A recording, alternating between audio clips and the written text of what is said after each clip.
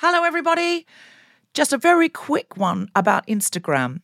If you're on it, Meta, the parent company, is reducing the number of political posts visible to users on their feed. This is a real thing, not a hoax.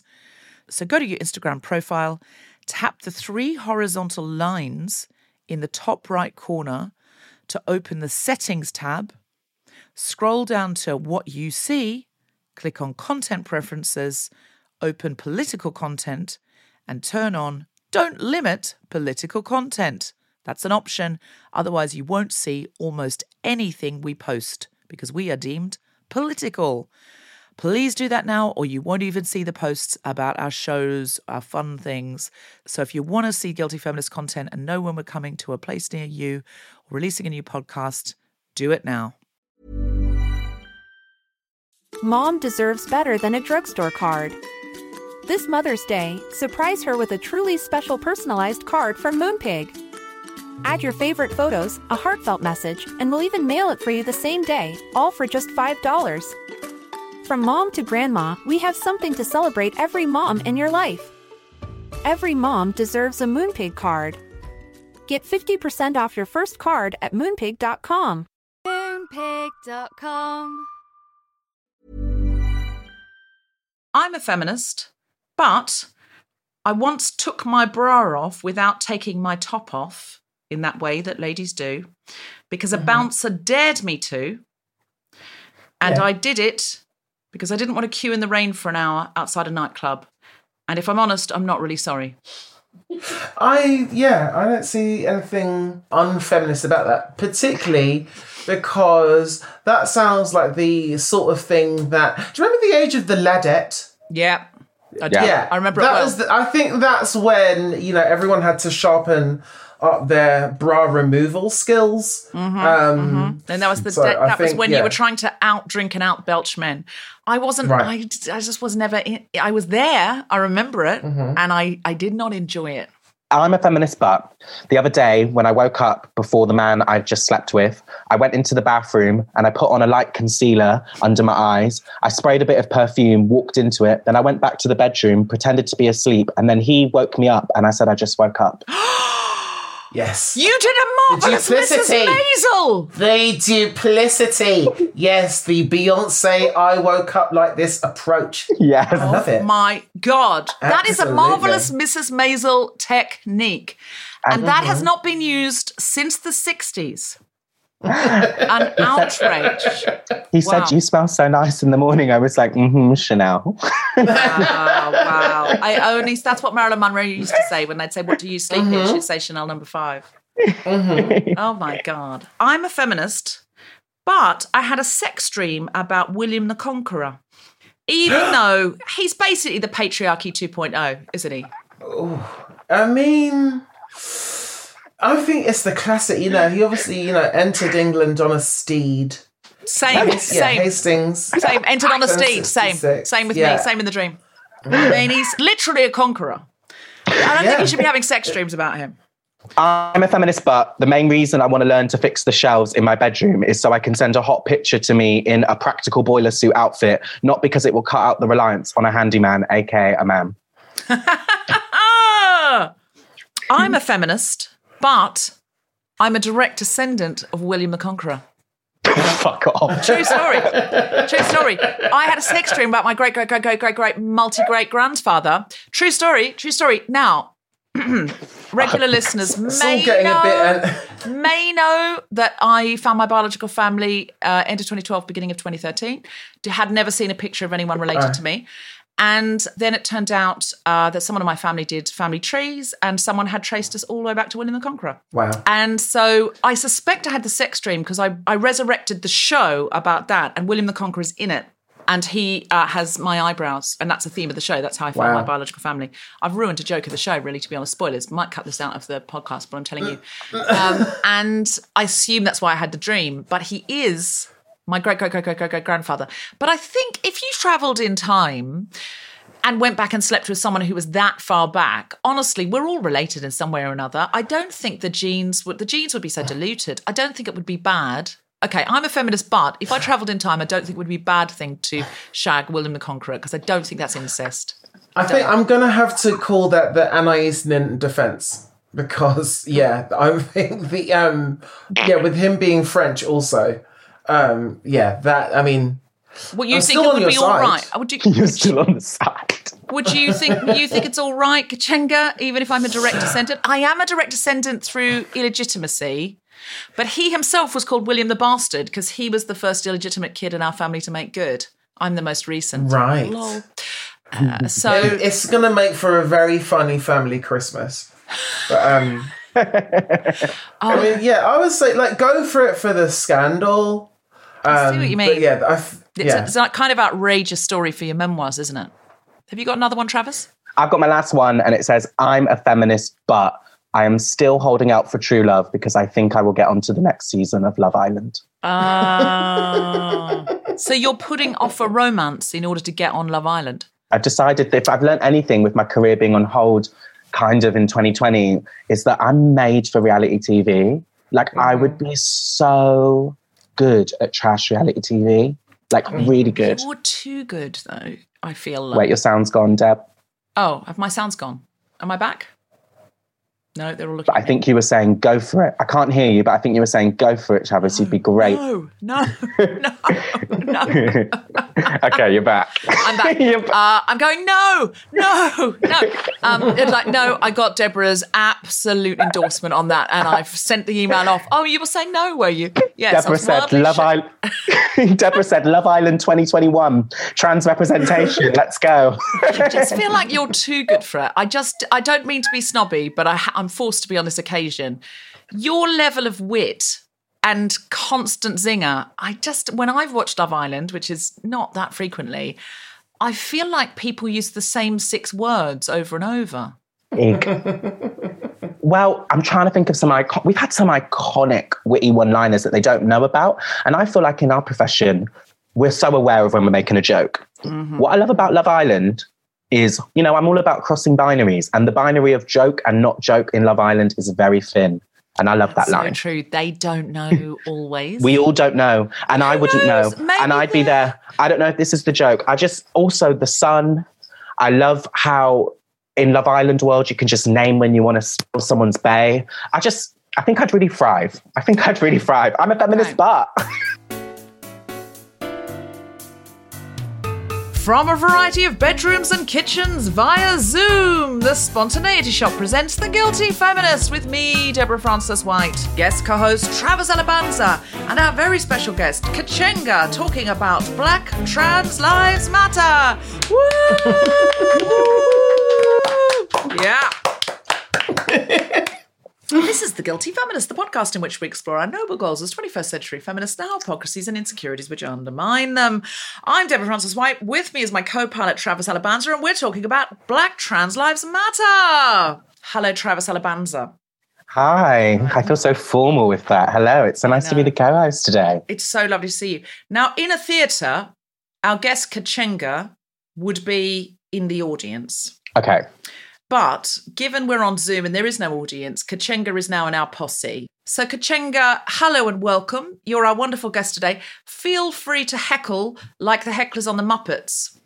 I promise. Chip in. Absolutely. Don't be frightened of laughing if Travis is particularly hilarious. That won't happen. It just did happen. It just did happen. Maybe it was the idea of you being hilarious. So in the meantime... Travis Alabanza. Deborah Frances White. You have become one of my favourite new people, I would say, over the last year. I don't think I knew you a year ago. No, we didn't. I discovered you because I was looking at writers for a writer's room. And at the first time I tried to get you for a writer's room, you were, frankly, rudely unavailable with your success and busyness elsewhere. I was busy on a third date, yeah. You told me you're on tour. That's what we call it now. That's what we call it. Yes, Deborah, I was on a certain kind of tour. What goes on tour stays on tour. I was on it, yes. There was a large surface area was covered. No, you did. You're one of my favourite additions. And also, I feel like when I was getting ready for this tonight, I feel like you also, because of us working together at the beginning of lockdown, really you giving me work when all of my work was crumbling, I kind of punctuated my beginning of lockdown with seeing you every day and then doing that interview. And I was thinking about how the first time we did our first interview in lockdown, I was like, yeah, I've been dressing up loads. I've been wearing a full face of makeup, spending hours getting ready. However many months in we are into 2020, I've got a light concealer on and that's about all we're going to get. I mean, I've got nothing. I've been writing all day. I would never, in the olden times, before lockdown, have come on The Guilty Feminist without a bare minimum of a severe flick of liquid eyeliner. Of course. Mascara. Of course. A little bit of under the eyeliner. This is verging into I'm a Feminist, but. And at least a nude lipstick. At least. At least a tinted moisturiser. Maybe a little bit of blusher. Definitely a bit of blusher. To be honest, I am describing a full face of makeup. There is not... I haven't even moisturised today. Look, these big glasses of face armour, so that you just don't really notice any of that. Yes. And it's like, who am I dressing up for? Just in case someone Zoom bombs us. I'm like, I don't want to dress up for them.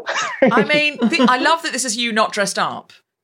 True. For the listeners at home, Travis is wearing, I would say, a plaid blouse, I suppose.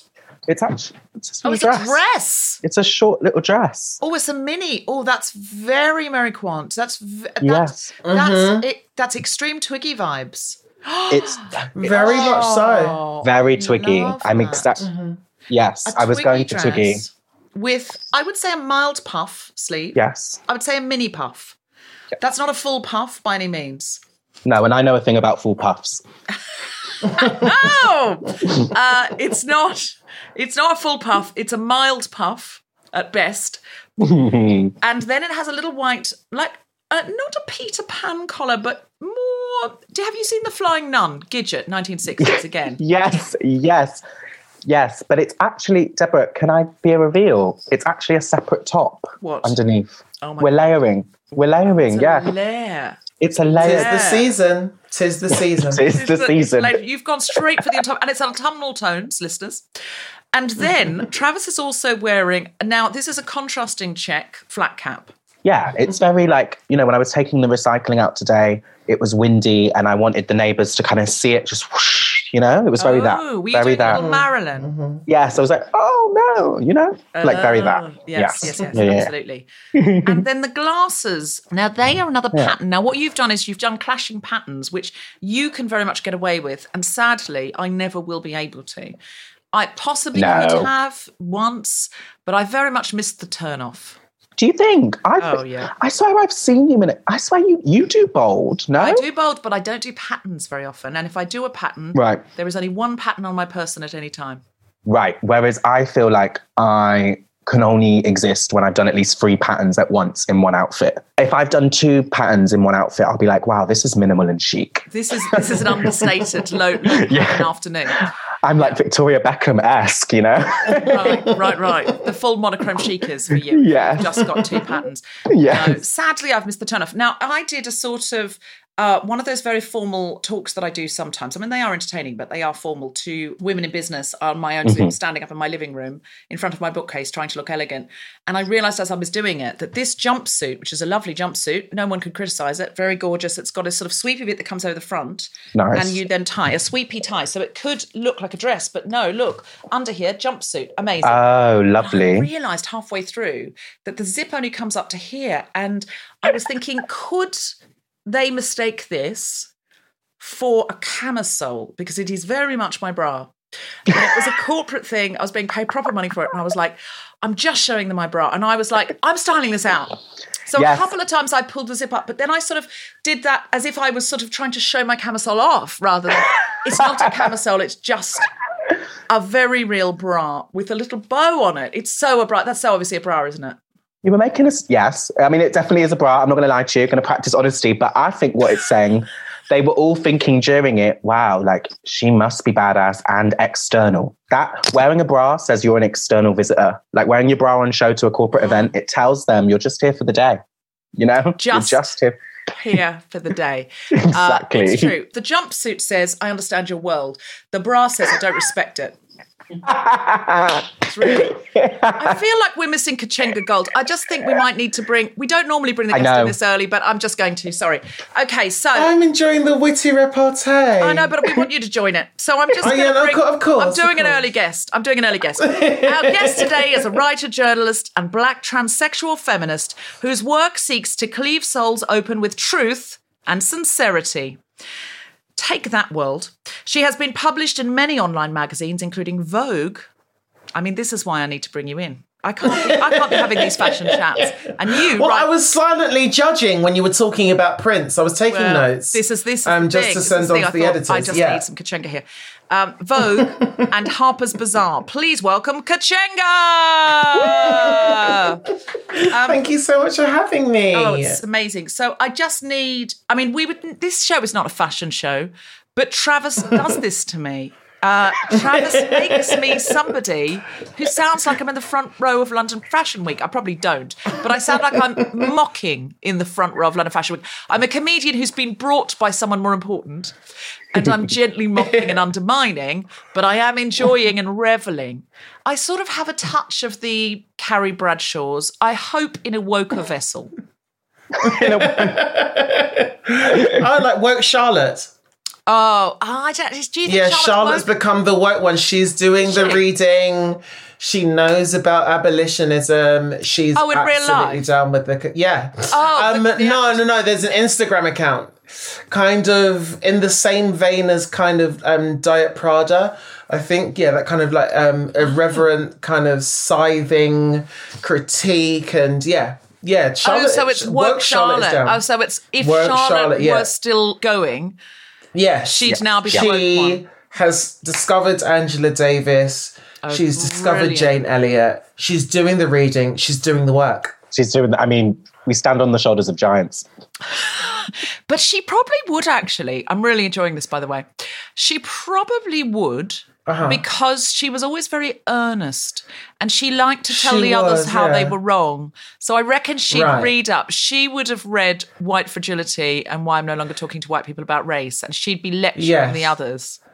I think so. Yeah, so Miranda would have got annoyed with her because, Miranda was obviously kind of dealing with these issues in the work field, with her doing law and stuff. She probably ended up doing things that are a little bit edgier than was in the show. And then Charlotte discovers how much white supremacy has guided her life. And she has a massive emotional crisis about everything, and then buys like 17 books at the Strand bookstore. Doesn't absolutely read them all really quickly, but definitely reads them with like a highlighter and calls up her cousins and talks about that time when she was 13 and she bullied the only black girl in the class and that sort of thing. So that's I think that's where woke Charlotte's coming from. That's a full backstory. I think Miranda probably now has her pronouns in her bio. Don't you? Yes.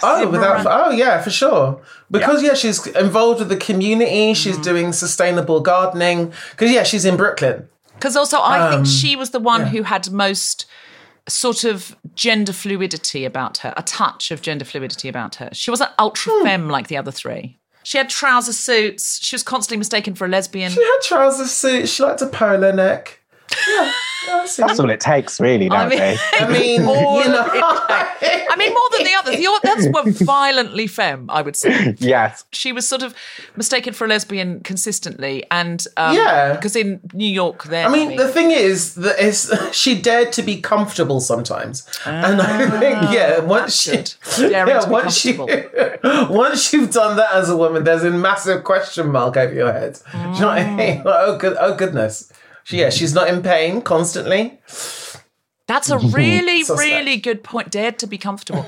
And then Samantha, we need a little bit of analysis now on Samantha. Because I was the most promiscuous out of all my social groups, I was always known as the Samantha. And so I do feel aligned with her in terms of temperament. She's sex positive. That's true. They've all got a thing. I think... Yeah. She was sex positive. I mean, they were all sex positive in a way, but she was the most by far. Most of the time, I think. But she had the younger boyfriend, she had sexual relations with women. That's true. And she was very conscious about her sexual health and, you know, did her thing. But I wonder, with her line of work, because, yeah, she was in advertising, wasn't she? Was it PR? Oh, yeah, PR. And I wonder if she might have had to do a few campaigns that might have got her in hot water. Maybe she was behind the Pepsi one. Yes. Yeah, I think, Yes. that was it. That was it. I think Samantha was behind the Pepsi thing. God. And she was hoping that Charlotte was going to support her and that she was really trying to impress Miranda. And she just missed the mark. She thought she was doing something. If any listeners don't remember the Pepsi one, it was the advert where basically they said, if you give a police officer a Pepsi, that will be the end of police brutality, and we'll all... I mean, if that's what else has 2020 shown us? I mean, that was, you know, there was that time in June, when during the protests, and, you know, it was all popping off, and then globally, we all opened a can of Pepsi at the same time. Well, I'd like to buy the world and of Kendall, Coke Kendall was on Instagram Live just nodding. Yeah. You know, and she said, I told you. Since then. They've all tried. I think except for Carrie. I think we need to be very honest, is still very much navel gazing. I think Carrie just waits for Charlotte to stop talking about Black Lives Matter so she can then complain about Big again. And perhaps she could complain about one of her 2 Manhattan apartments that she owns outright, like she did in the movies. I think, Our Lady of Narcissus is probably, just like really concerned about the Hamptons and like, how she's going to manage all of her property.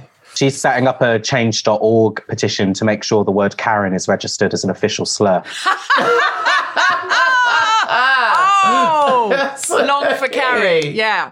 Karen. She's worried it's a slope. Yeah. She said it will be me next. It's a slippery slope. They're at the gates. I don't want people being called Karens, then Carries, then, Exactly. What next? Freaking phenomenal. It's freaking phenomenal. Oh, Carrie, I hope wherever you are out there in fictitious land, that you have had an awakening that there are people who aren't you. I mean, I know that was the character. The character was very much, I'm obsessed with myself. She might be involved with a charity with orphans, but I feel it's probably called White Saviours. Guys, I'm really sorry. I'm sorry. The White Saviours Brigade. So. I'm sorry. And I speak as a white lady, so I know wherever I speak. I apologise at the top for our white lady ways. No, it means you've got that intuition. You know white ladies are doing it. You know, it's that in it. It is. And listen, and none of us are exempt. We accept the apology, but it's not enough. It's so not enough. But I just want to put it out there that I white lady around too, and I don't think I'm better than I try. But in my life, I have white ladied around a lot, and I'm trying to get better. But you know, I'm not above it. That's what I'm saying. I don't want to sit here going, yeah, those white women, when I very much am one. I'm just putting that on the table now.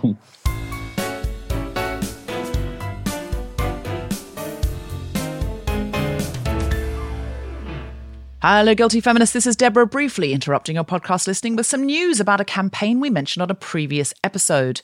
Reem Mahmood is a young Syrian woman who needed help to go to university in Canada, and she's managed to get enrolled, and she has a scholarship, but her GoFundMe was shut down due to the sanctions in Syria. She has some money from it, but she's had to start a new GoFundMe. Her situation now is she got a scholarship that paid her first term tuition fees of 10,000 Canadian dollars. This is a very competitive scheme, and only one person gets it, and this time it was Reem. She raised $7,000 last time to put towards her second term tuition fees, but she needs another 10 grand to get a visa so she can prove to the government that she can afford to support herself. She's currently doing classes there on Zoom, but obviously she really wants to get out of a war zone and onto the actual campus. She's worked really hard for this. This is a really feminist cause. For more information about Reem, the scholarship she got, and her new fundraising campaign, see the links in our show notes. and on our website. She's actually doing gender studies at the Canadian University. So if you or your organisation would like to sponsor her for a large amount of money to just help her get there and become her sponsor while she's on her 3 years in Canada, then that would be absolutely magnificent. If not, if you've got a fiver or a tenner or a quid or anything, then please help out. It's a very, very feminist cause.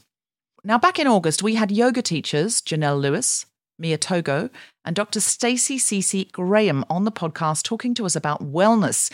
Since then, we've had all three of them, plus Mansi Puri from India, leading yoga classes for us via Zoom. We have two more coming up, which you can book on right now. Vinyasa Yoga with Janelle Lewis is on Thursday, the 29th of October at 6:30 p.m. UK time. And Vinyasa Yoga with Mia Togo is on Thursday, the 12th of November at 6 p.m. UK time. Classes are 10 quid or 5 quid concessions, and all the details are on guiltyfeminist.com. All the money goes to the teachers and a little bit for our administrator, but we don't take any profit from this. We just want it to be in the world. Now, our website, guiltyfeminist.com, is also the place to go for all of our lovely merch, which does go to us, and our pot for good things, and information about my book, The Guilty Feminist, which is available in Waterstones, Blackwell's, or wherever books are sold. The new edition features interviews with Hannah Gadsby and Phoebe Waller-Bridge. And now, back to the podcast.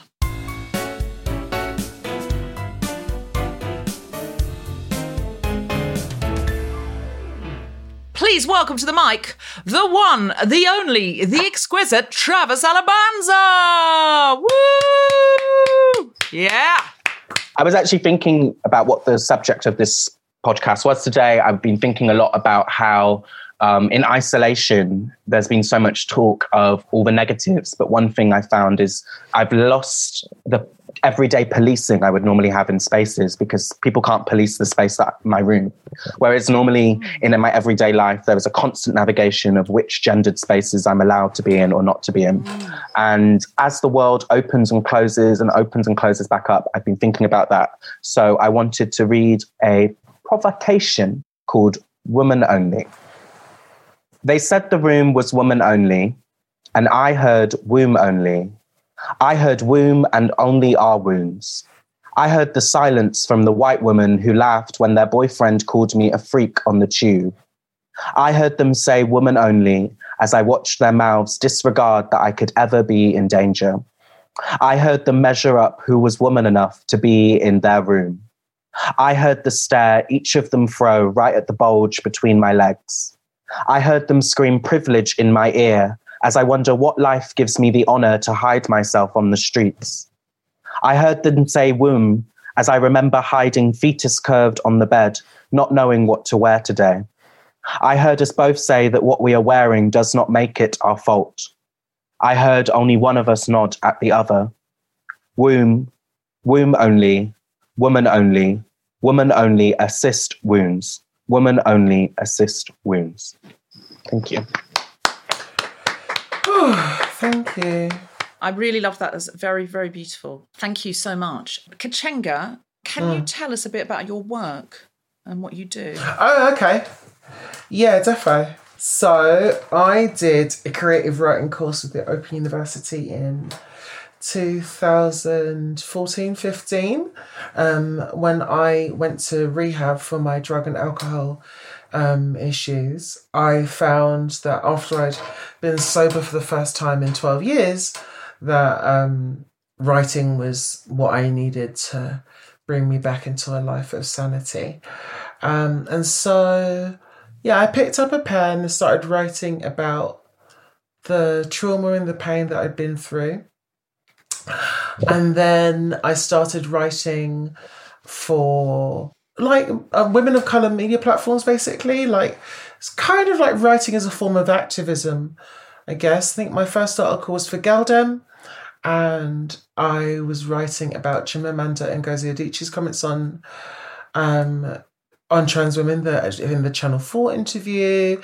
And then I opened up about my experience writing to trans girls in prison and about prison abolition and stuff. And then I just hop and skipped my way from publication to publication, basically. So writing for ID, writing for Dazed, and then latterly I started writing for Harper's Bazaar and Vogue, and that's been really fun. I want to toot some horns because I know that Kuchenga's not going to do it. I feel like to just toot your horn a bit, Kuchenga, about your work. Why I'm so in love with it and so thankful for the fact it exists is, although I don't want to continue the myth that we aren't here, we know that there's Black trans people populating the UK. I do feel like your voice permeates so many platforms that otherwise there wouldn't be the perspective that you offer. Does that feel scary? What do you feel about the writing scene for Black trans people in the UK? How do you feel you fit into the writing world in the UK? Is it scary? I don't... For me, it's not. No, I think I was raised in a Pan-Africanist household, and because I was reading Black feminist literature from such a young age, I'm really aware of, you know, whose shoulders I'm standing on.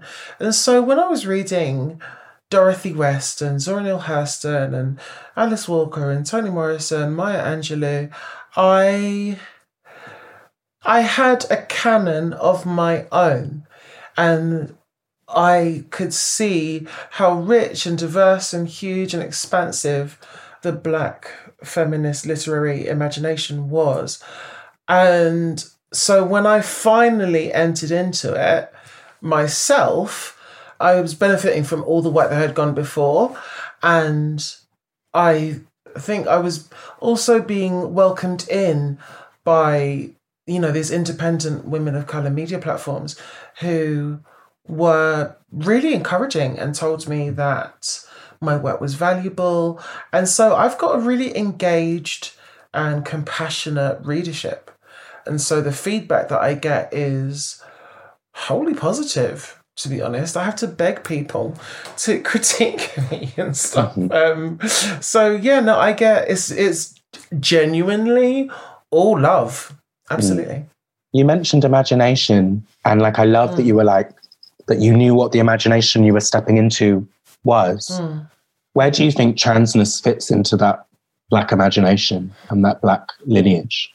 I think when I started reading women sci-fi writers, I could see a space to discuss our layered experiences as trans women of colour. I felt that, you know, being able to talk about the matrix of domination and how you're enduring these oppressive forces concurrently means that in the realm of the sublime, in speculative fiction specifically, you have the opportunity to speak about the specificity of your experience by exploring so many different worlds.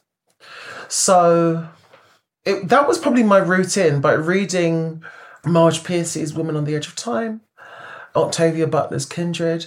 I think those two books made me feel that there is a book that I can write in the future which will adequately sum up my experience in the present moment, potentially decolonize our visions of a pre-colonial past, and most definitely announce new worlds and new imagination spaces where we can exist in the future.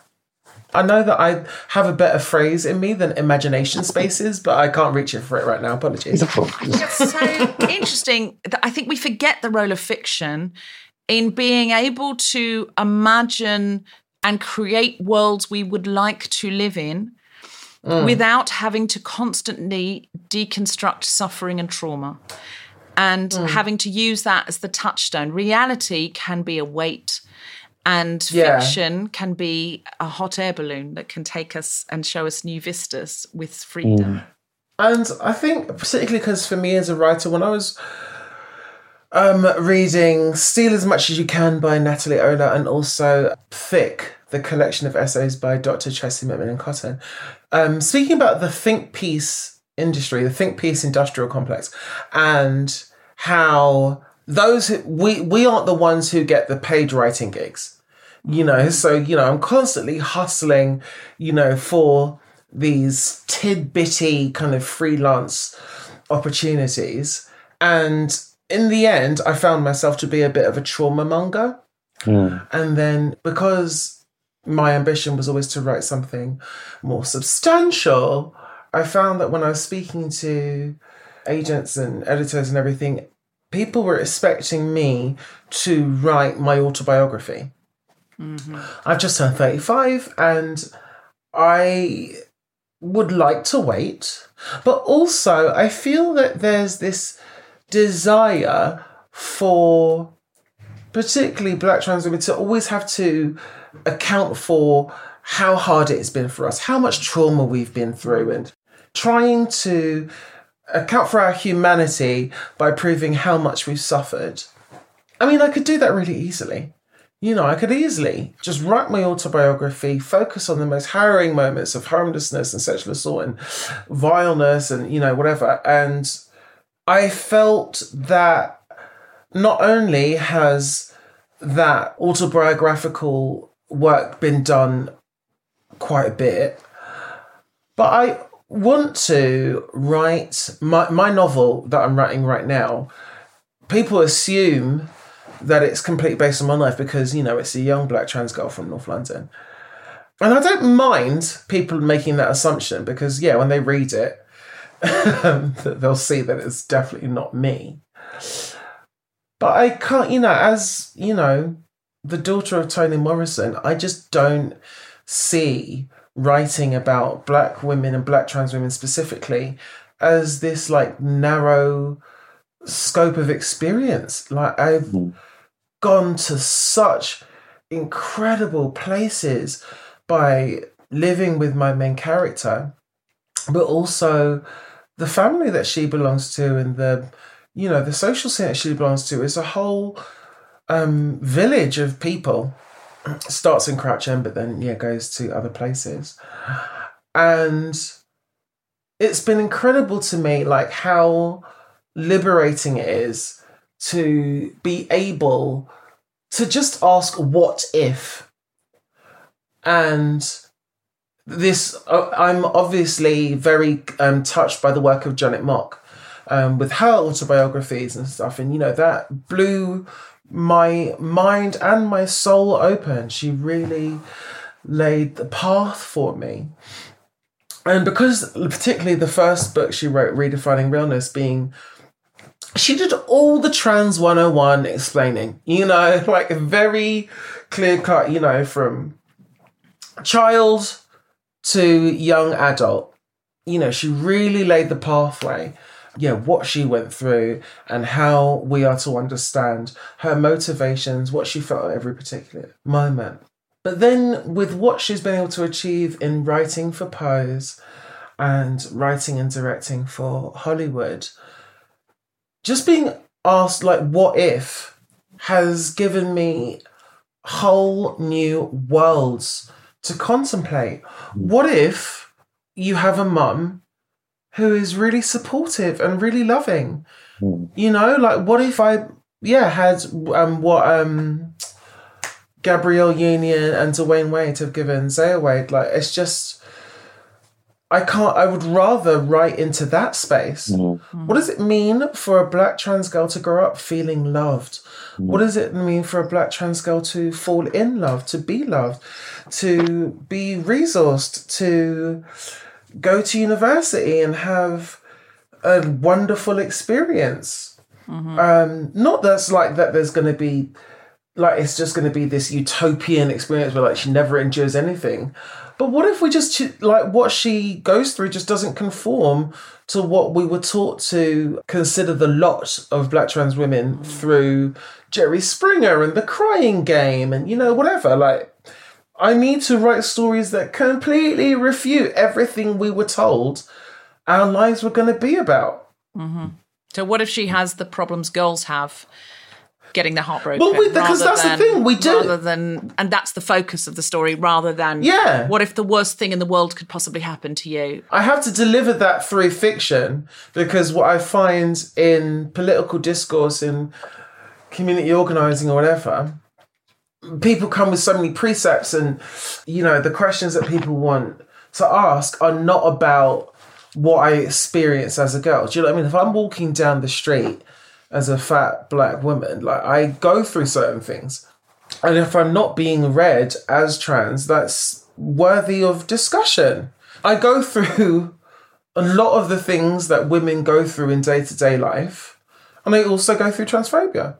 So, like, there are obviously experiences that are particular to cisgender women. Like, I'm not here to argue for my womanhood by erasing someone else's experience and how they feel about their body and how they came into their own. Like, that's ridiculous. What I'm saying is that there are experiences that we do share, and I'd love to write and talk about that, and talk about what I specifically go through as a black trans woman too. It's like, but it doesn't have to engulf everything. You know, I feel like it sometimes they force us to make sure that transness then engulfs and eclipses anything else that we could possibly be. Because I think that, you know, it's interesting when I hear you speak, and it like made me smile so much, because it feels like you're not writing from a place of reaction. And I feel like so much of UK current culture, they only want us to profit from reaction. It's like, how are you reacting to J.K. Rowling's latest tweet? I can't care. We're dying. We're literally in the streets being killed. You want me to go and listen to, want me to react to this, like, white millionaires, and like random thoughts on gender that don't make sense. I can't. Do you know what I mean? And then, like, on top of that, like people speak as if, like, we spent, our formative years, like, in a test tube. I'm very aware of the differences between my lives and those of the women around me.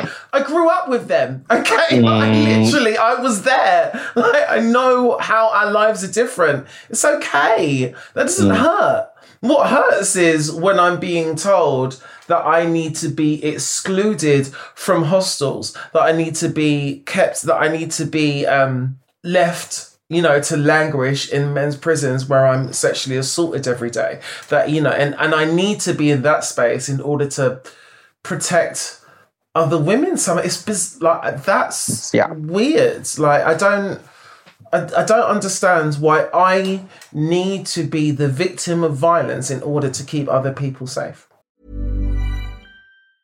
Hey, I'm Ryan Reynolds. Recently, I asked Mint Mobile's legal team if big wireless companies are allowed to raise prices due to inflation. They said yes. And then when I asked if raising prices technically violates those onerous 2-year contracts, they said, "What the f*** are you talking about, you insane Hollywood ass f- So to recap, we're cutting the price of Mint Unlimited from $30 a month to just $15 a month. Give it a try at mintmobile.com/switch. $45 up front for 3 months plus taxes and fees. Promo rate for new customers for limited time. Unlimited more than 40 gigabytes per month. Slows full terms at mintmobile.com. Mom deserves better than a drugstore card. This Mother's Day, surprise her with a truly special personalized card from Moonpig. Add your favorite photos, a heartfelt message, and we'll even mail it for you the same day, all for just $5. From mom to grandma, we have something to celebrate every mom in your life. Every mom deserves a Moonpig card. Get 50% off your first card at moonpig.com. Moonpig.com. Travis, you did, and I'm sure we'll do again, a very compelling show called Burgers, which is about the trans experience, but it's really about the trans experience in a trans exclusionary world, but is also, because it's you, full of joy and humanity and what's deep down inside, which I think is where feminism is going. Deep down in each woman is a human being. And the more layers of othered identity that you carry on top of that, the less likely it will be that other people will bother to mine for that humanity. So even well-meaning people might say, "Oh, what's your reaction to this tweet?" On the most surface level of, this is the only thing about you that's interesting. But they're not saying, what do you think about what Boris Johnson just said about COVID? As if you're not a human being who can catch COVID or has an elderly relative. They're saying only comment on the piece of your identity that it is most clear for me to see because it is most other from mine. How do you feel about what Kuchenga's saying and about that, Travis, and how you, I suppose, express or explore that through your work? You know, I think it's so sad how rare it is to be able to just hear and talk to another writer about their work that happens to also be Black and trans, because it reminds you how beautiful it is when a canon can exist, because canons can be varied and have different approaches and have different ways. I think for me, so much of my work up until this point has been so directly about very much the violence in the present world. And I think for me, it was because up until Burgers, I couldn't afford therapy. And I really say this, I mean this, Burgers helped me afford therapy. The success of Burgers means that I could then go and process the last 5 years of harassment and violence. I think for me, I am learning that my softness is something that I find so much harder to access than I do my rage and my anger and my demands. And so for me, my work has been always so fueled from the parts that are easier to access. It's funny, I just finished a script for something that for the first time I've been commissioned to not write about gender. And I wrote about a love story. And it was so amazing to dive into so many cliches. But it was so hard to make the writing good. And I realized that I'd gotten so good at writing about violence. I'd gotten so good at making violence interesting. I got so good at making violence dynamic, my violence, that I felt disconnected from it to the point where, like, you know, I was harassed last week. And I said, I didn't even process it because I was like, oh, I've already done a show about that. And I was like, what is this? What's going on here? Where, you know, I was remember telling my therapist, you know, just actually 7 months ago, I had another piece of food thrown at me. And my response was, well, I've already done the hit show about this. And I said, what is going on there? I said, I can't do Burgers Volume 2. Do you know what I mean? No, we get it. But, you know, I had another piece of fast food thrown at me and I actually couldn't process it because I'd already blocked the show. And I said, that's weird. That's something to work through. This is how I know that you are a true theatre maker and not a stand-up comic, because a stand-up comic would go, excellent! Edinburgh 2021 KFC! This has made my week! No. Oh no, comedians do it all the time. When they hear about someone else's trauma, like I was in a cult growing up and I told another comedian once, they went, you are so lucky because that's your Edinburgh show. Can't believe you've not talked about that. I was like, I can't find the funny in it yet. It's still traumatic for me. I mean, I have now, obviously. I've done a show about that now. But at that point, I was still processing and I was like, it's not funny to me. I'm sorry, I'm just not interested. You know. And Kemar Bob does say, don't get mad, get material. And I love that. I do love that. And I think there is something in that because it's a bit like Nora Ephron saying that her mum, when she came home from school with a bad story about that person bullied me or I fell over and everyone laughed or whatever, she'd say, everything's copy. And she said, I think that's what she meant was, if you fall over and everyone laughs, it's their laugh. But if you tell the story about you falling over, it's your laugh. And so I think I understand why so many of my trans friends are artists, because it's making it your laugh or your story.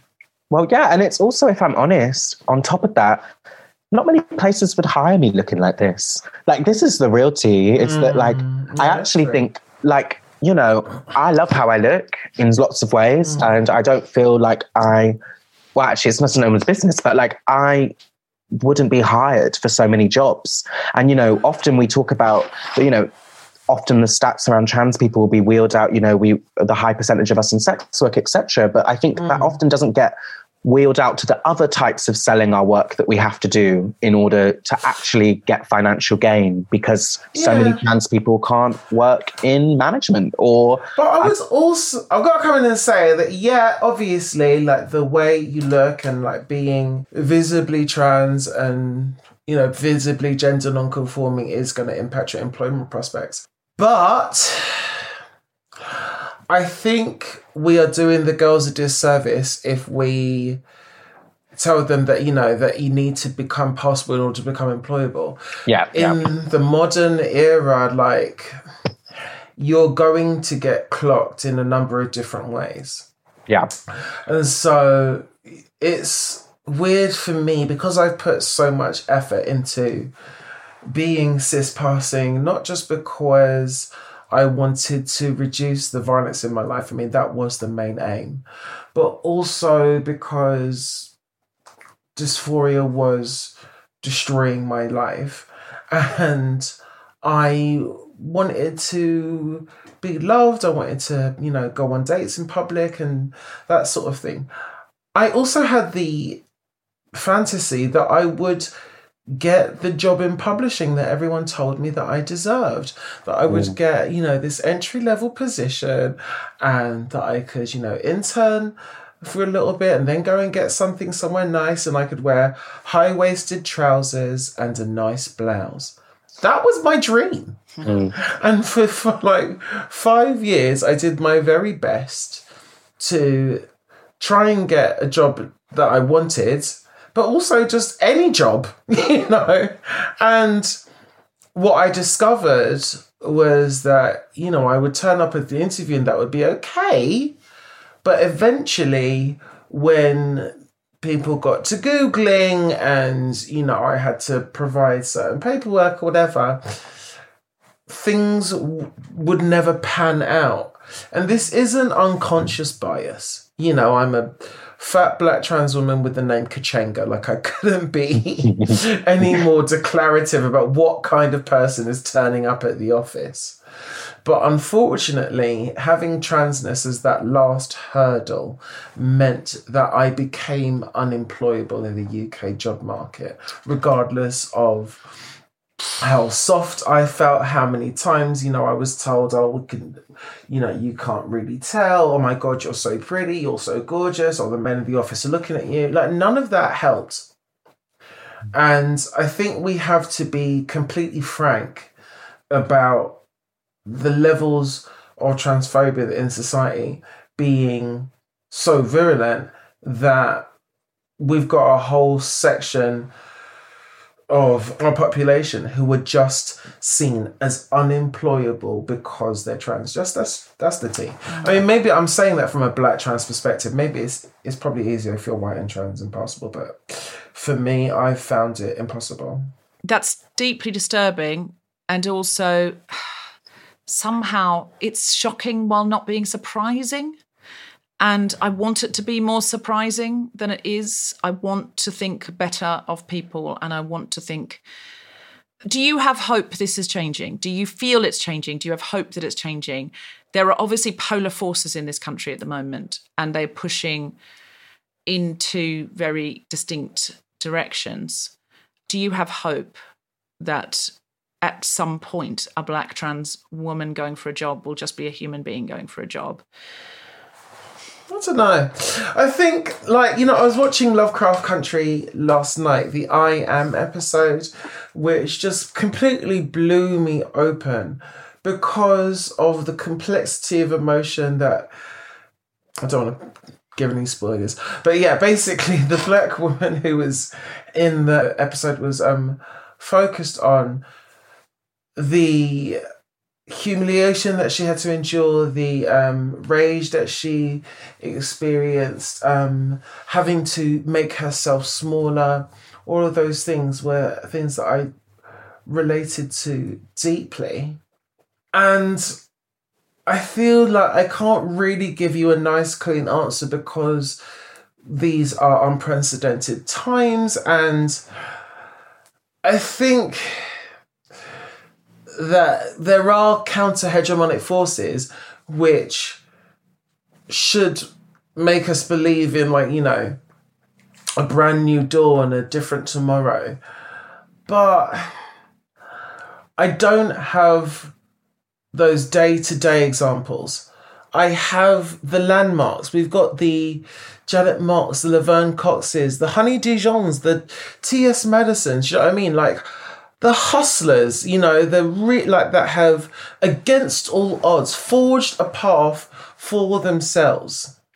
And so I've got, my peers, icons, heroines, transestors, the Lucy Hicks Andersons and the Tracy Africans. I've got those. I've got my pantheon. What I don't have are my girlfriends in arms who were telling me, you know what, Kuchenga, I went to this space and I just was treated completely differently. I was welcomed. I was resourced. I experienced that myself, but I feel sometimes I experience these things because I grew up in a very bourgeois home. And so I had these very bourgeois aspirations. I had lots of rich white friends, and all of my sexual partners have been rather well-off white men. And so I have earrings that say gold digger, but also I was a gold digger. So I was able to put myself in situations that meant that I got like a lift up in the socioeconomic sense. I just. Do you mean gold digger like GOAL digger? Yeah, GOAL digger. That's what my earrings say. But really and truly, I was both. So, it means that I feel quite lonely in that I was able to do a creative writing course, that I was able to get a French degree and live in Paris in the French Caribbean. And I was able to take a couple of years off working because my boyfriend was rich enough to send me to rehab and, give me the space that I needed to write. And so I got the room of my own that Virginia Woolf talked about and stuff. Now, I hustled for that myself, sure, but really and truly, those were coming from a very kind of middle class, like know-how and sensibility. And like my mother taught me how to game systems, how to appear respectable, and how to use people to get what I needed. And I don't think that the skill set and the privilege that I received growing up is widely available to our communities. Travis, what would you like young Black trans people to know? I think primarily what I would wish that I can only say what I wish I knew and then hope that that is something that someone else can now know, is that I wish I knew earlier on that I didn't have to hold their shame as an indicator to me. I wish I knew of trans people, the pantheon. I didn't have that until very recently, of trans people that I could see doing other things other than holding other people's shame. And so I wish that I knew that holding shame was not a prerequisite to being trans, that there was like another emotion that you could have other than shame. I also wish I heard someone say what I actually believe now, is that like, I think that transness is like incredibly beautiful, and not in this kind of like placa meh way, just in like an actual definition of like choosing yourself. And I wish I knew how I'd grow up and see so many adults that were not trans, that had gone into their adult life still not knowing how to choose themselves, and how actually transness is the biggest choice of choosing yourself. Incredible. Incredible. That it's worth the sacrifice. It's worth losing friends. It's worth losing family. Diamond Styles from the Marsha's Plate podcast speaks about her transition in that way, that her transition was the biggest act of self-love. To choose oneself, to know yourself, to trust your instincts and your spirit, and to manifest yourself against all odds, against the chorus of people. So many people in our lives make us feel disgusting, wrong, and yet we have like this temerity and audacity and gall to say, you know what, I've been told this thousands of times or thousands of days, and I don't care. And I hate you all. It's just so bad. Still here. And I'm still doing it. Couldn't care what you think. And particularly for those who end up in relationships with us, I think it's so confronting, particularly because most of my relationships have been with cis males. It's so weird, like being in relationship with these men who are meant to be as strong and you know, be these massive providers, broad shoulders, you know, blokey men, and they're so much more scared of life than I am. Mm-hmm. They really are scared to not be loved by their families, communities. They wouldn't do anything that would have any sort of chink in their masculine bravado and how they're seen. It's like, it makes them shake. Mm-hmm. The idea of it. I sometimes think that's why trans women especially seem to be somehow perceived as a threat to both the sort of reactionary right, but also to some parts of feminism where people are meant to be liberal. And I think it can be very threatening to see somebody who is determined to be themselves no matter what it costs them. It's very threatening for people, because then what does that say I have to do? And the closer you are to pleasing the patriarchy, the easier it is actually just to go, I'll just conform that little bit more and they'll like me and I'll get the resources and I'll get my share. And the further away you are, the more you might as well just go, you know, as I've said before, you know, might as well just stick some sequins on it and put the Kylie up, because you're not going to please anyone anyway. And I think there's a lot to be said for that. And I think, now listen, our listeners are extremely active. They're extremely engaged. They want to do the right thing and they want to participate in changing the world, and not just bring hammers to smash it down, but bring bricks to build the kind of world we do want to live in. What is it that people who, I don't like using the word allies all the time because I sort of think it sounds like you're standing by in a uniform, like, you know, like witnessing something and going, I approve, you know, and I don't want to be one of those Guardian readers that smiles at black trans women in the street going, I'm very much approve of you. I don't want to be that person. And that happens. I've never had that. I can't believe I've never had that. You've never had a smiling Guardian reader going, I've never had a smiling Guardian reader. And I've been to King's Cross to a number of Guardian masterclasses as well. That's rough. Okay. There's definitely some Guardian smilers out there, and I'm sorry, not sorry you haven't run into them. But it just seems very, very, very, very, very obvious to me, if we cannot imagine a black trans prime minister or world leader really anywhere in the world at the moment, especially not in the UK, we can't even imagine it. How the fuck are we not, as feminists, then prioritising the needs of people who couldn't possibly be democratically elected to represent people like them? Like, it just seems so obvious to me. But if people are sort of feeling like, I know I should help, but I don't want to say the wrong thing, or I don't want to do the wrong thing, or how do I help, and not be patronising? What things would you like people who want to be part of an army that steps forward and says, we are willing and ready to change the world and make it more like that fictional world? We don't want it to have to be fiction. We want it to be real. What are things we can do?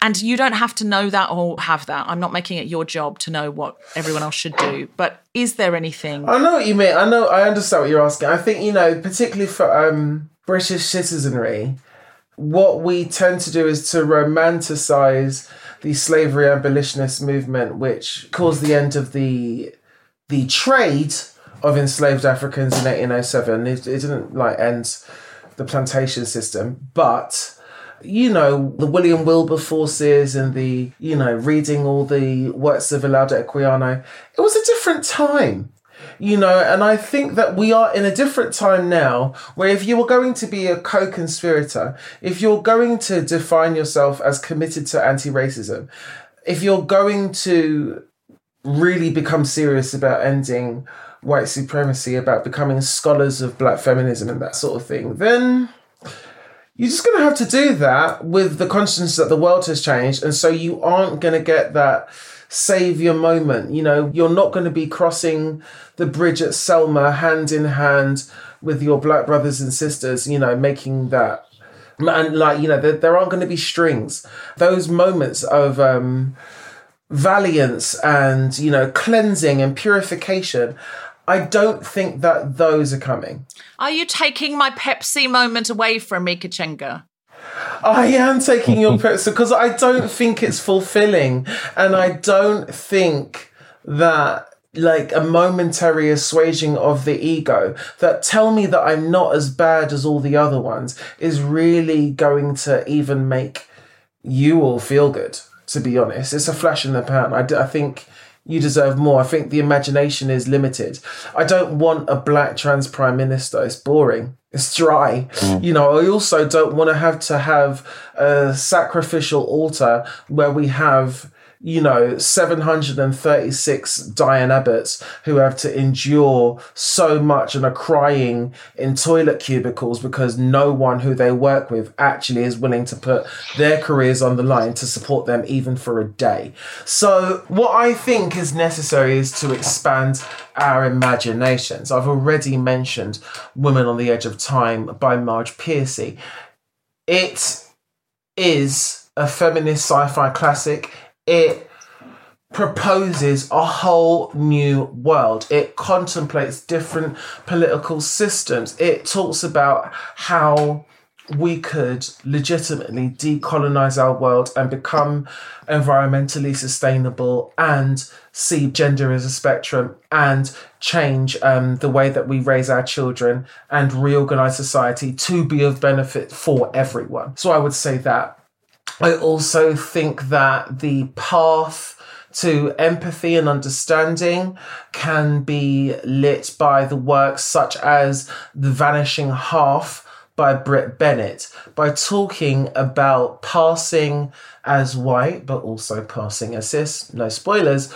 But the process of writing that book that Britt Bennett went through required her to open herself up to understanding the plight of so many people who she has nothing in common with. You know, she's a black woman who's written this story about two twins, one who passes as white, and then also there's a trans masculine character in that story who I was blown away by how compassionate she was to give such a wide breadth of experience and to inhabit the thinking systems of the white characters too.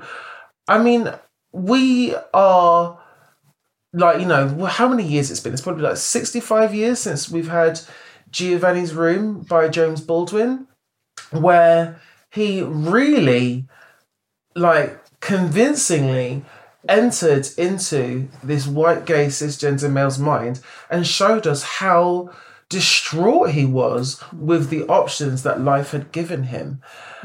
Now, if we're being real, I don't think we can really say that, you know, in 3 years, 5 years, 10 years time, that we can convincingly say we are going to have that movement in the way that we romanticize the 1968 Paris student, you know, riots and stuff.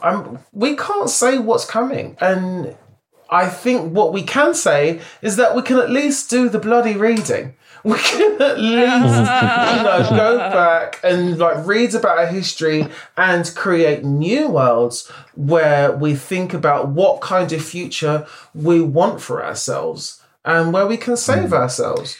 I think that's the most that I can ask of anyone, regardless of whether they see themselves as an ally, a friend of mine, or just a human who might care how we are all going to make it. Kuchenga, that's an extraordinary thing to say. We've long wanted to do a Guilty Feminist book club where we get some readers together and, you know, some comedians and commentators and people like that. And we deconstruct a book, but we give our audience time to read it. We've never done it before, but what you've said is so compelling. I'm wondering if we should make Women on the Edge of Time the first book we do. And if we did, would you come back? It's an amazing kick-off book to start a book club with. It literally, oh my. Yeah. Okay, so it will really blow the bloody doors off. Okay, it really we're will. going to give our audience then a time. I'll get in touch with you, but we'll give them a time frame to read it. Maybe something like 2 months should be enough, and then we'll necessary. We will come back. We'll have thought. Hopefully, people will have read around it, thought about it, and we will do that. Kuchenga, that was absolutely astounding what you just said. Would you read something for us, please? Absolutely. So I've got my contribution to the first Black Trans anthology in France that is being organised by Cass Rebel, and my girlfriend Michaela has been editing me for this one. This hasn't been edited. Like, I feel a bit weird. So it's not like, of course it's been through my editorial process, but I haven't had anyone from on high tell me, yes, Kuchenga, this is worthy of public eye. So hopefully it's not going to be too awful. But yeah, it's called Why They Hate Us. And I start with a quote from The Real Housewives of Beverly Hills. No matter how many Chanel bags you borrow, you will never, ever be a lady.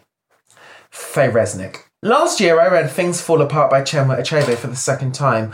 I scoured for details of homophobia and transphobia in pre-colonial Igbo society that I felt sure I had missed the first time round. I reasoned that surely in such a patriarchal society, where the author did not shy away from the protagonist, Okonkwo, beating his wife for not cooking his dinner because she was having her hair done, and him shunning his firstborn for unmanly behaviour, that there must be at least a whisper of disgust for the Bobrisky of the village. I found no such thing. In their cultural practices and beliefs, I expected to see an excommunication of those who manifest masculinity or femininity in discordance with the bodies they had been prescribed. Twins were seen as cursed and abandoned to the wilderness. Those who commune with the moon, saw visions and heard voices, who scare most of us, were compelled to leave and become wanderers. Other undesirables were physically pushed to the edge and lived away from or on the edges of their tribe. These were marked people who today would be integrated into society or a designated institution. I assumed that they would have been the main company of the discarded faggots and trannies who had brought so much shame on Igbo families. No. For some reason, this seminal novel about pre-colonial Igbo life, Chinua Achebe mentioned no gender variant or same-sex loving people, not even in passing. Curious. Their supreme being, Chukwu, is genderless after all. Dare I argue that before the arrival of Christian missionaries and their attendant strictly binary gender conceptions, that I would have been allowed to swish through the village with confidence and élan? What names for trans girls, trans boys and NBs might there have been that the savagery of the Middle Passage and the rapacious evil of colonialism invisibilized? What names have survived? Today, I write from a room of my own in a country that is not my own, having sacrificed the connections to family, community and love that I once felt I would die without. I have survived. My mother died this past January. It was not deemed safe enough for me to attend her funeral. The cisgender assumed passability I have paid and fought for could not buy me a seat by her graveside. So now grief oozes out of me and leaves pus trails that only I can smell. No matter how good a person I have or have yet to become, the message I receive is criminally consistent. As a black trans woman, I remain eternally wrong and too much. The decision cannot be appealed or reversed. I knew the status quo and I stumbled towards the challenges and obstacles regardless. I chose life. I chose my life. I felt the fear and I did it anyway. To stand valiant on the bodies of bullies with every act of abuse vanquished is the ultimate euphoria. I climbed mountains and reached a land of kept promises. I touch my body and I cannot believe how smooth and bounteous I feel. It's miraculous. Men stop me in the street to tell me my sex and beauty is showing. I give them nothing. This is not a privilege. The cost has been unemployment, homelessness, and the daily reminders that I always remain one encounter away from death. You'd be crazy to choose this life if you didn't have to, Stern says to Angel in season 1 of Pose. They keep coming for us. We are blamed for our oppression. We are told it's our fault. We court this mistreatment because who we are, daring to live in spite of who we are, is just too unnatural a thought to consider. Yet I am called to see parallels. The masculinization of dark cisgender women smells like an abusive home. Michelle Obama, Serena Williams, Megan Thee Stallion, When our best and brightest step out of line by being unapologetically brilliant, detractors try to whip them back into the humility they have lost. The accusation is always the same. She must be a tranny. The potion of oppression they boil up for us is close in flavour, colour and consistency. In the caged caves they put us in, one would hope for solidarity. Instead, we fight over scraps, arguing about who is the most hurt and exhausted. The incel whisperers chortle and patrol our borders. The only ones amongst us who make parole are the prettiest and the lightest and the most fecund. Fecund in the broadest sense.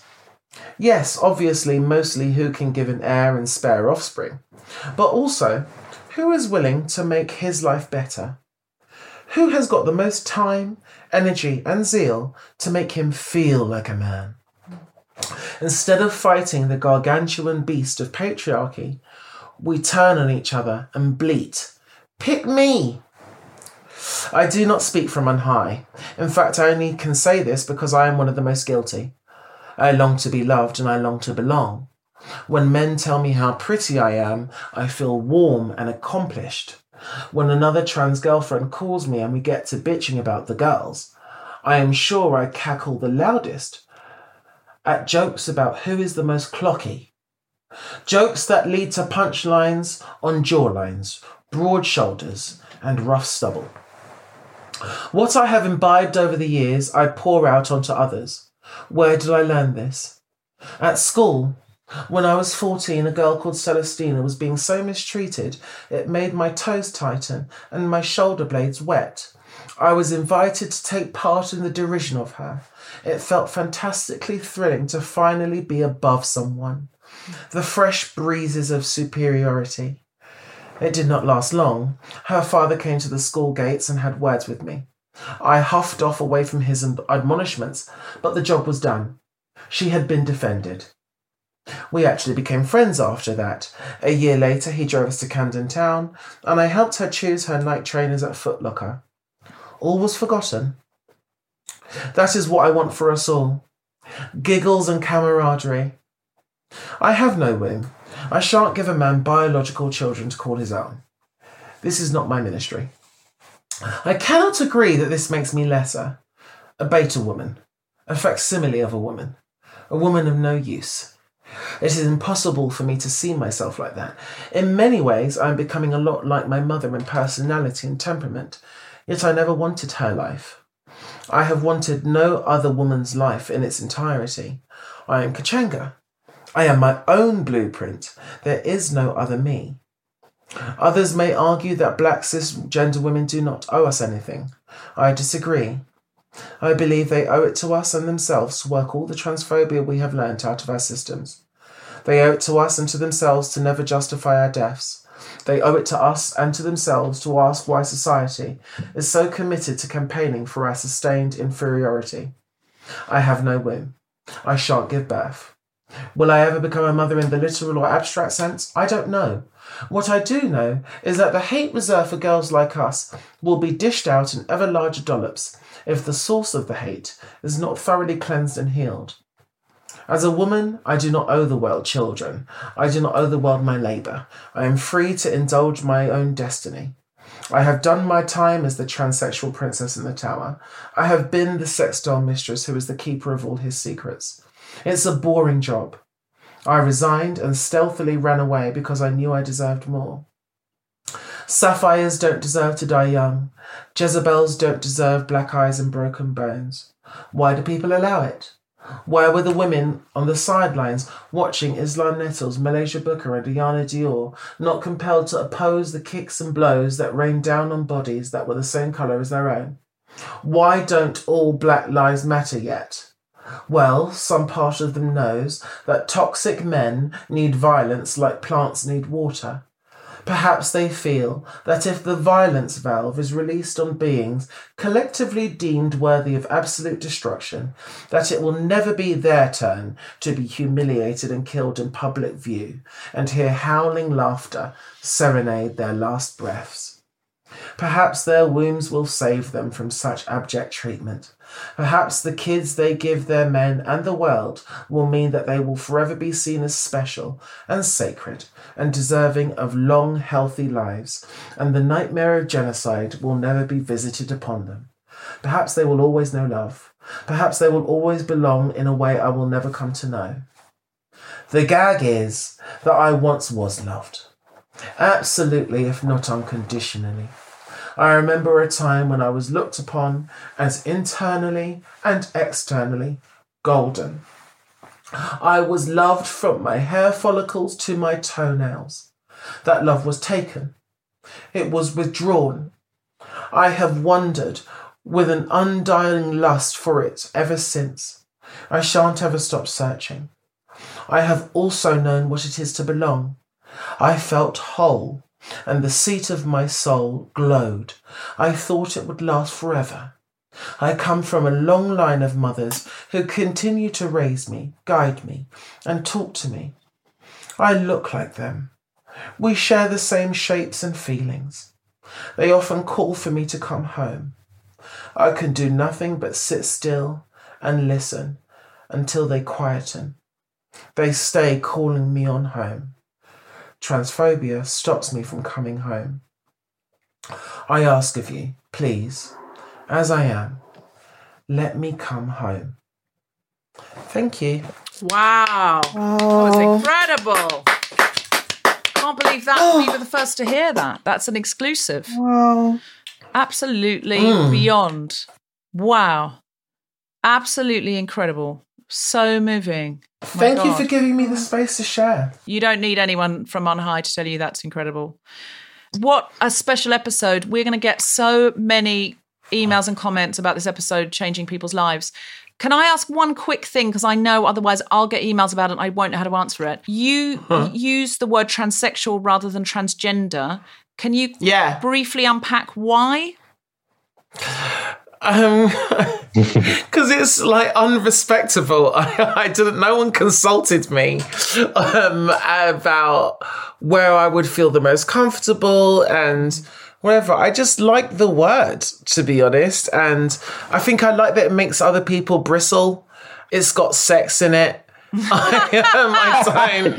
Okay. Yeah, like okay, you know, I hear that. I don't have like a long academic explanation. I just prefer the sound of the word. It's just absolutely. Yeah. I just wanted to ask because I knew otherwise I would get emails. So yeah, absolutely. And to be honest, I like the conversation that occurs after people ask that question. For me, I look up to women like Tracy Africa and Caroline Cossey and, you know, the transsexual glamazon of the 80s and 90s who had to go on these talk shows and explain themselves and have themselves questioned in these really obtuse, violent ways. I just want to let them know that I am their daughter, their descendant, and like I only survived because of the transsexuals of yesteryear. And so I'm really proud to call myself one and to be in community with them. And that's my position underneath the transgender umbrella. Amazing. So, yeah. Absolutely amazing. And Deborah, I know we're running over, but I'll kick myself if I don't ask this last thing. Kuchenga, after your beautiful writing, I know so many people are going to be wanting to support your work. Where can they find you? Where can they support you? How can we support your writing and work beyond this moment? Thank you so much. I have my Instagram. That's just simply Kuchenga, Kuchenga. I also have my website, again, kuchenga.com, and you can find all my writing there, and you have the contact details of my agent for any editors and publishers who want to get in touch about any commissions and like writing in the future and stuff. Yeah, so Instagram, my website. Wonderful. And Travis, can I ask you the same thing? How do people find you? My mum lives in Bristol and she has my contact details there. If not all, If not, all of my ex's Instagrams, if you scroll enough down. Excellent. You can also find Travis online.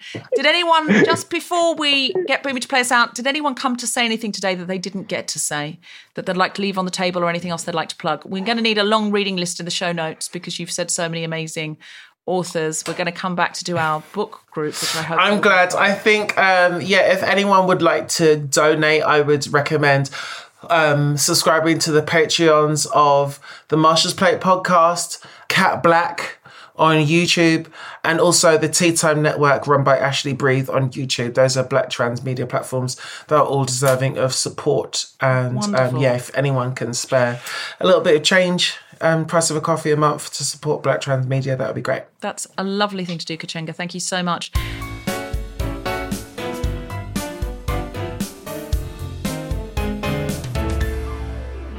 And now take it away, Boomy Thomas. Yay! Wow, I'm still shaking from that conversation. Travis and Kuchenga, you bared your souls in the most insightful way, with so much sensitivity, depth. You expose your fragility, but in the most humble yet affirming manner, and understanding of the role that your art plays in amplifying your voice and your experience is so invaluable. Thank you, I'm so humbled, and wow, I'm so emotional. And the way you weaved in the titles, things fall apart, they do, especially for a woman on the edge of time. And what it means to inhabit the imaginary and to see the illusions that collapse or dissolve when we have the courage to exist beyond paradigms of normality. So the song I'm going to play is called Hey You.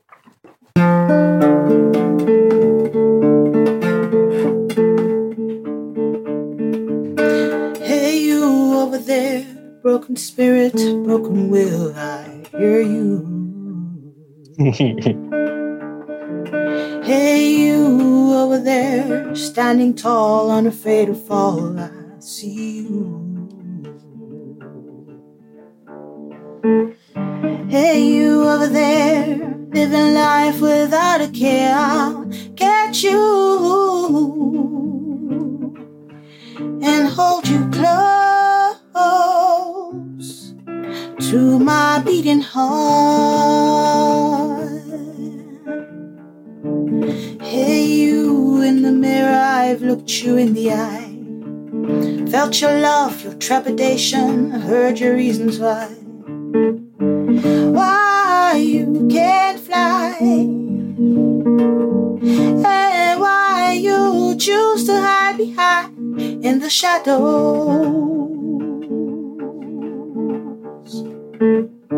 nursing your broken wing,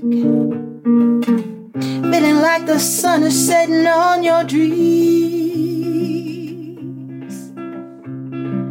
But I'm here to say it's an illusion, an illusion.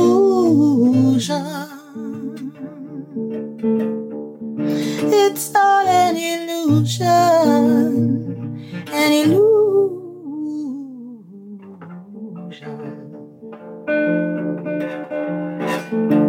Hey, you over there, trying to make ends meet.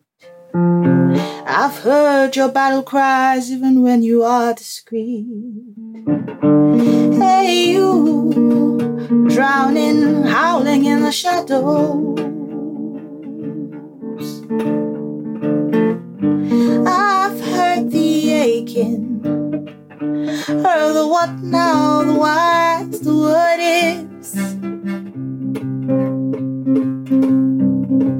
Well, I'm here to say it's an illusion, an illusion.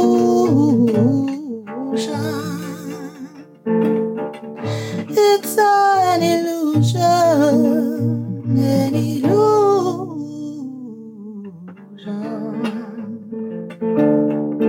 It's all an illusion. It's all an illusion. An illusion.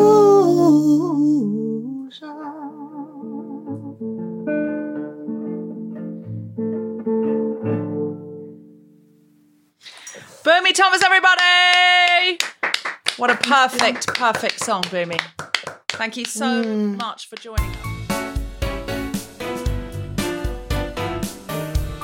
You have been listening to The Guilty Feminist with me, Deborah Francis-White, guest co-host Travis Alabanza, and our very special guest, Kuchenga, with music from Boomy Thomas. The Guilty Feminist theme tune was composed by Mark Hodge and produced by Nick Sheldon. The producer was Tom Salinsky for The Spontaneity Shop. Thanks to Rachel Craftman, Gina DCO, and everyone who made this episode happen, as well as all of you for listening. For more information about this and other episodes, visit guiltyfeminist.com.